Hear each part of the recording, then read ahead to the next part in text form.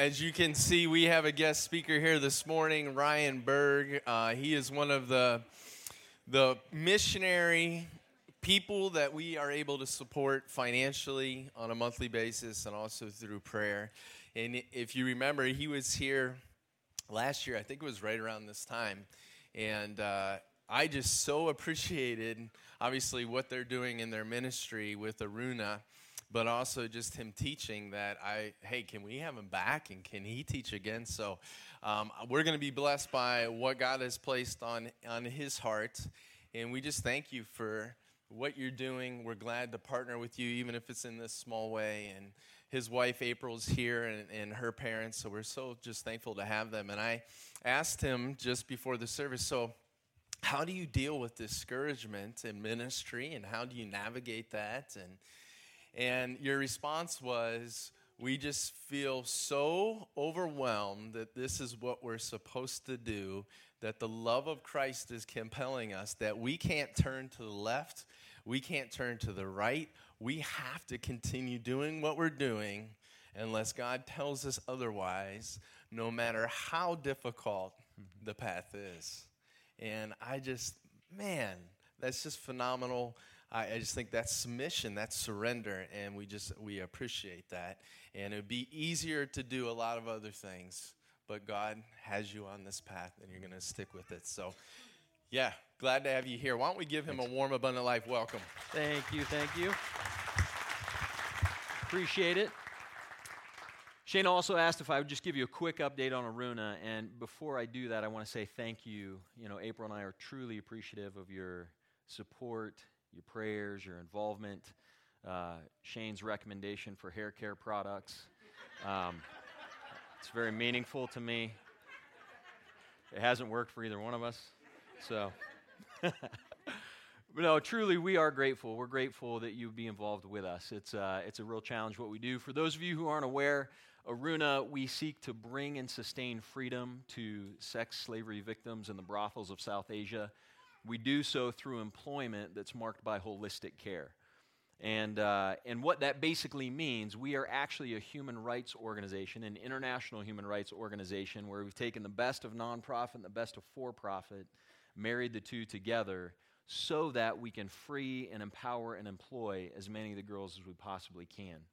The reason we're an international human rights organization is because the state in which we operate, it's actually illegal to try and convert someone. So we have to be very intentional about who we are organizationally, and then what our greatest desires are personally as followers of Jesus. And so actually tonight we've been invited to share at a Freedom Summit at Living Water Church. You're all invited if you want to join at 6 p.m. And we'll share very in-depth about the nature of what we're doing in the organization to free and to empower and to employ the women. But we won't be talking about the spiritual element because it's an open audience, and we have to be very, very careful about that. We've spoken about that in the past, and it's made its way back to the area where we work and has made some significant challenges. So we have to be very cautious about what we share, when we share. But by God's grace, He has been very, very gracious in the work that we're doing. We have a training center in the heart of the red light area that helps to accelerate the freedom process. Then we have a freedom business about 2 hours away where we offer employment to the girls, where they have health care, they have retirement, they have a living wage, all in an environment marked by holistic care to try and lift their eyes to truly where true freedom is found in Christ. And we've seen some girls come to know Jesus. We're seeing incredible life transformation, and we're producing some really high-quality products as well.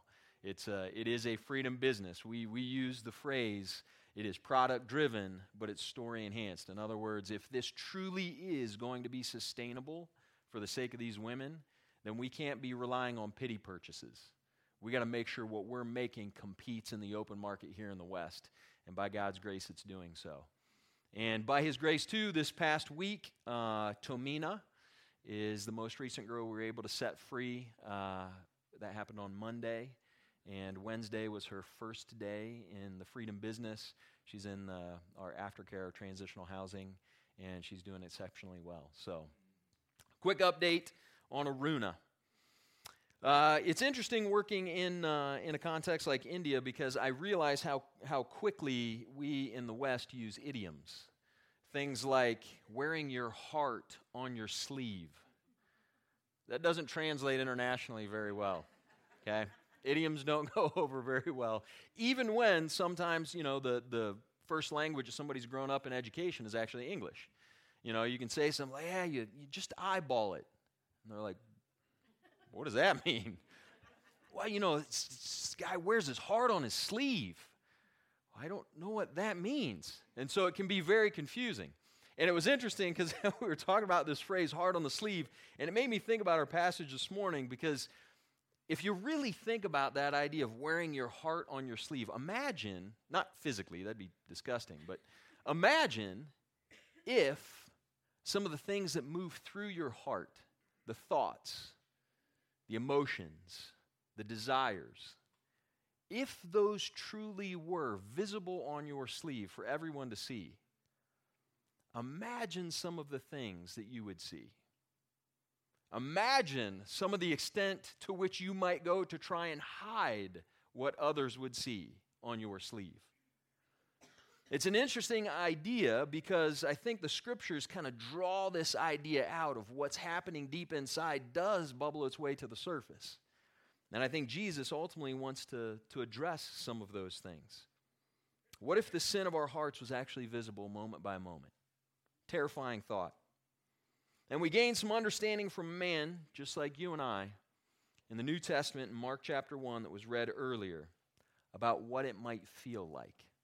So if you would, turn back with me again to Mark 1, beginning in verse 40. If you've got a Bible, feel free to pull it out. I'm indebted to James Edwards on his work in this Gospel of Mark. I'm studying through it, and man, I love a lot of his comments. Verse 40 reads like this. And a leper came to him, imploring him. Now let's just pause there for a moment, okay? Even before we get into this whole thing, we got to lay down some of the context of what's going on. Jesus has just finished the Sermon on the Mount, okay? Now if you can envision with me, we've got that sort of Galilean sort of hillside, the kind of cascading down to the Sea of Galilee, this sort of natural amphitheater where Jesus has already been teaching to the masses.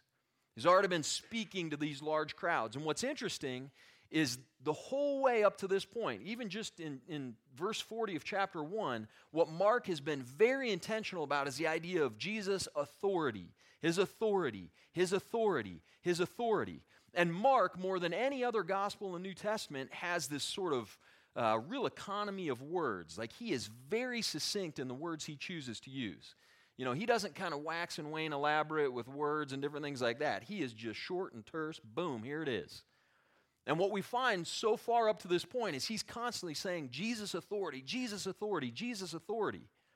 And as he spoke to the crowds, as Jesus, kind of on that Galilean hillside, if you can picture it as the sun shining and the crowds are gathered and Jesus is teaching, they're amazed at his authority. Now, what's interesting is as he kind of comes down from that hillside, what we get is ultimately this account happens next. And if you can picture the scene of what happens here is the crowds are literally pressed in on Jesus. Now, in the Gospel of Mark, it's really interesting because the word crowd is used over 40 times. And almost every single time it's used in a negative way. In other words, the crowds are either obstructing people's access to Jesus or hindering him from getting to where he needs to be. And if you can picture the scene leading up to this leper, you've got these crowds literally pressed body to body up against Jesus, pressing in on him, pressing in and pressing in and pressing in. They're all wanting something that they particularly feel like they need from him, but may not necessarily want him. And as they're kind of pressing in, and as the crowd's trying to move and Jesus trying to make his way through and they're all crowded in, all of a sudden, in the distance, they hear something that causes them to all pause. Causes kind of a quick breath of the heart. Unclean, unclean. There's a leper doing what he's supposed to do When he gets anywhere near a human, he starts to yell out, according to what's required of him, unclean, unclean. And you can picture the scene as all the crowds are kind of pressed in. They start kind of looking around like, where is this guy? And as they start to kind of figure out where he is, guess what the next step is? Guess what was culturally accepted within the first century for a leper?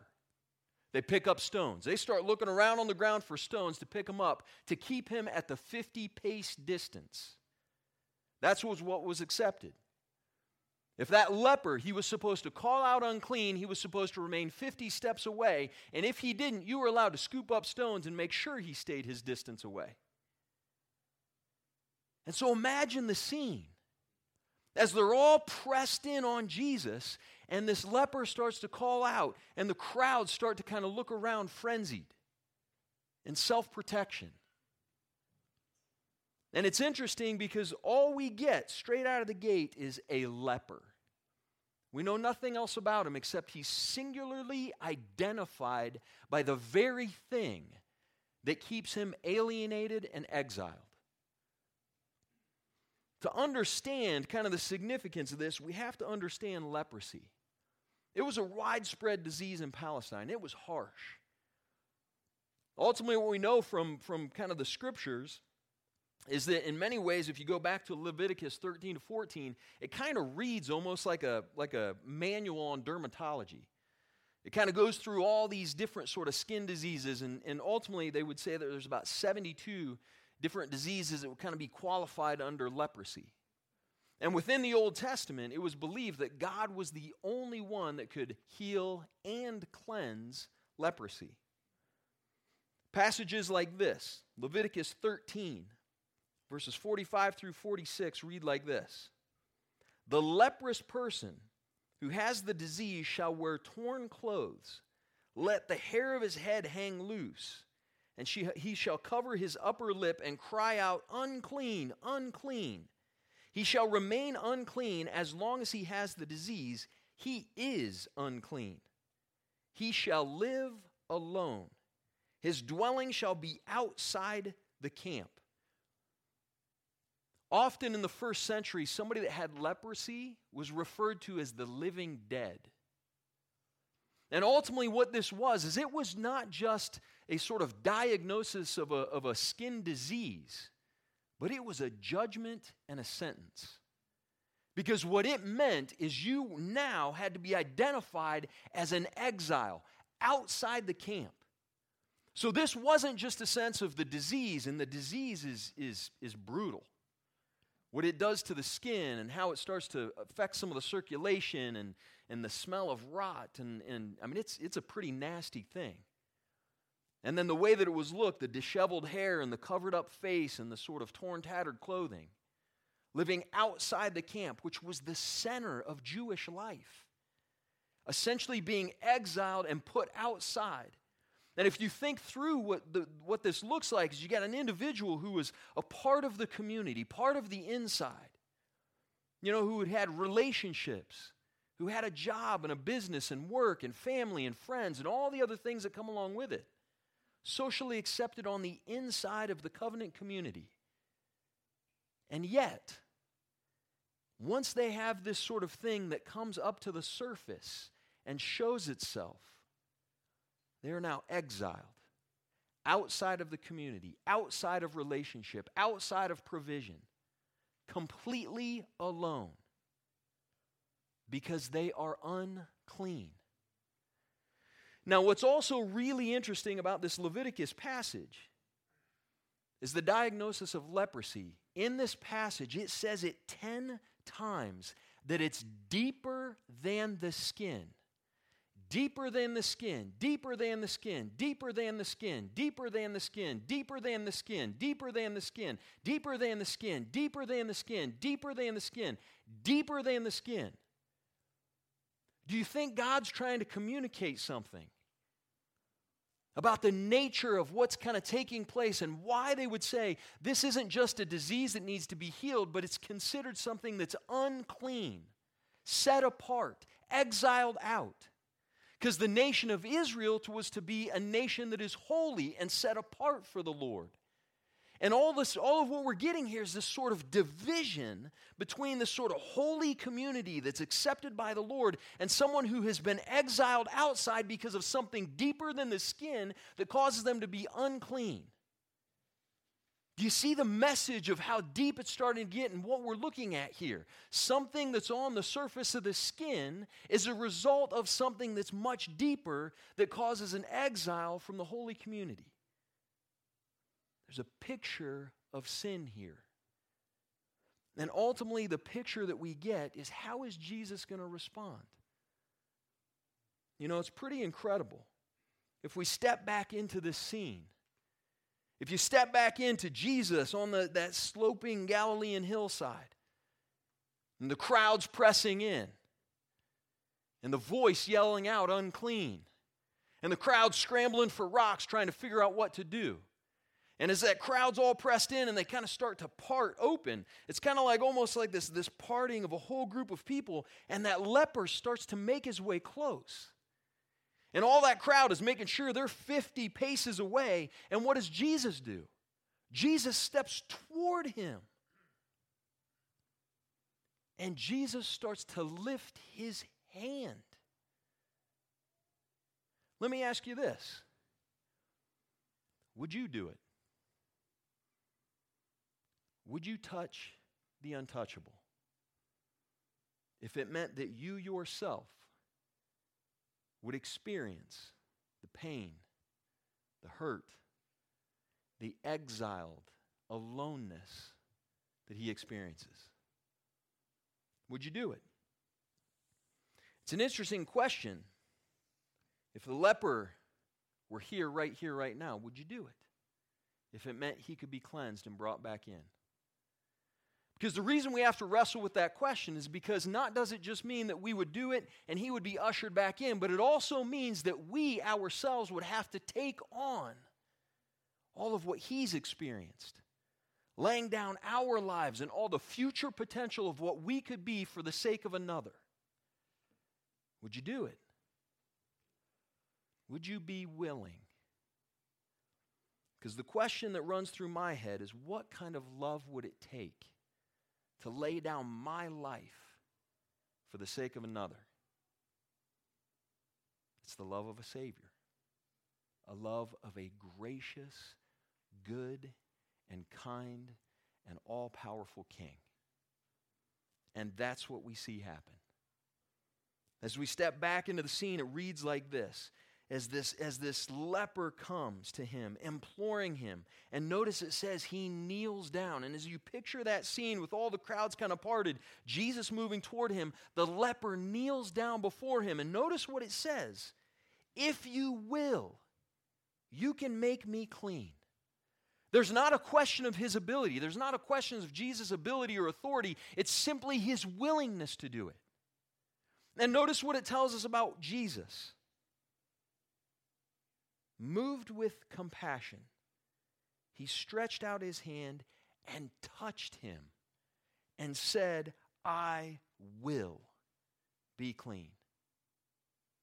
Now imagine as the crowds are looking on this thing, as he's starting to reach out to touch this leper, I'd imagine the crowds are going, does he realize what he's doing here? Does he realize if he touches this leper, he's going to be put outside the camp? He's going to be exiled. He's going to take on everything that this uncleanliness of this leper means. He's going to take it on and be out there with him. Doesn't he realize this? I wonder if part of the crowd started going, no. Maybe not out of a genuine care for Jesus, but because this Jesus who they're wanting something from is now going to be put outside the camp and unclean, and they won't be able to go to him. It's pretty interesting to consider the impact as Jesus starts to press in, the crowd's trying to deter him from engaging with the leper. And yet, he says, I will. I will. Can Jesus really take something that has infected someone much more deeper than the skin, causing them to be unholy, exiled? Can he really take it, remove it, and cleanse that person and bring them back into reconciled relationship? Of course he can. And when the crowd's looking on, he says, I will. I am willing. Only God can cleanse leprosy. I am willing. And I would have loved to see the scene as that leper is down on his knees and the smell of that leper is kind of in the air. And you can see his skin kind of boiled over. And the ratty torn hair. And I would have loved to see Jesus reach out and touch him. And notice what it says first. It says that Jesus touches him, then says, I will be clean. Jesus didn't cleanse him, then touch him.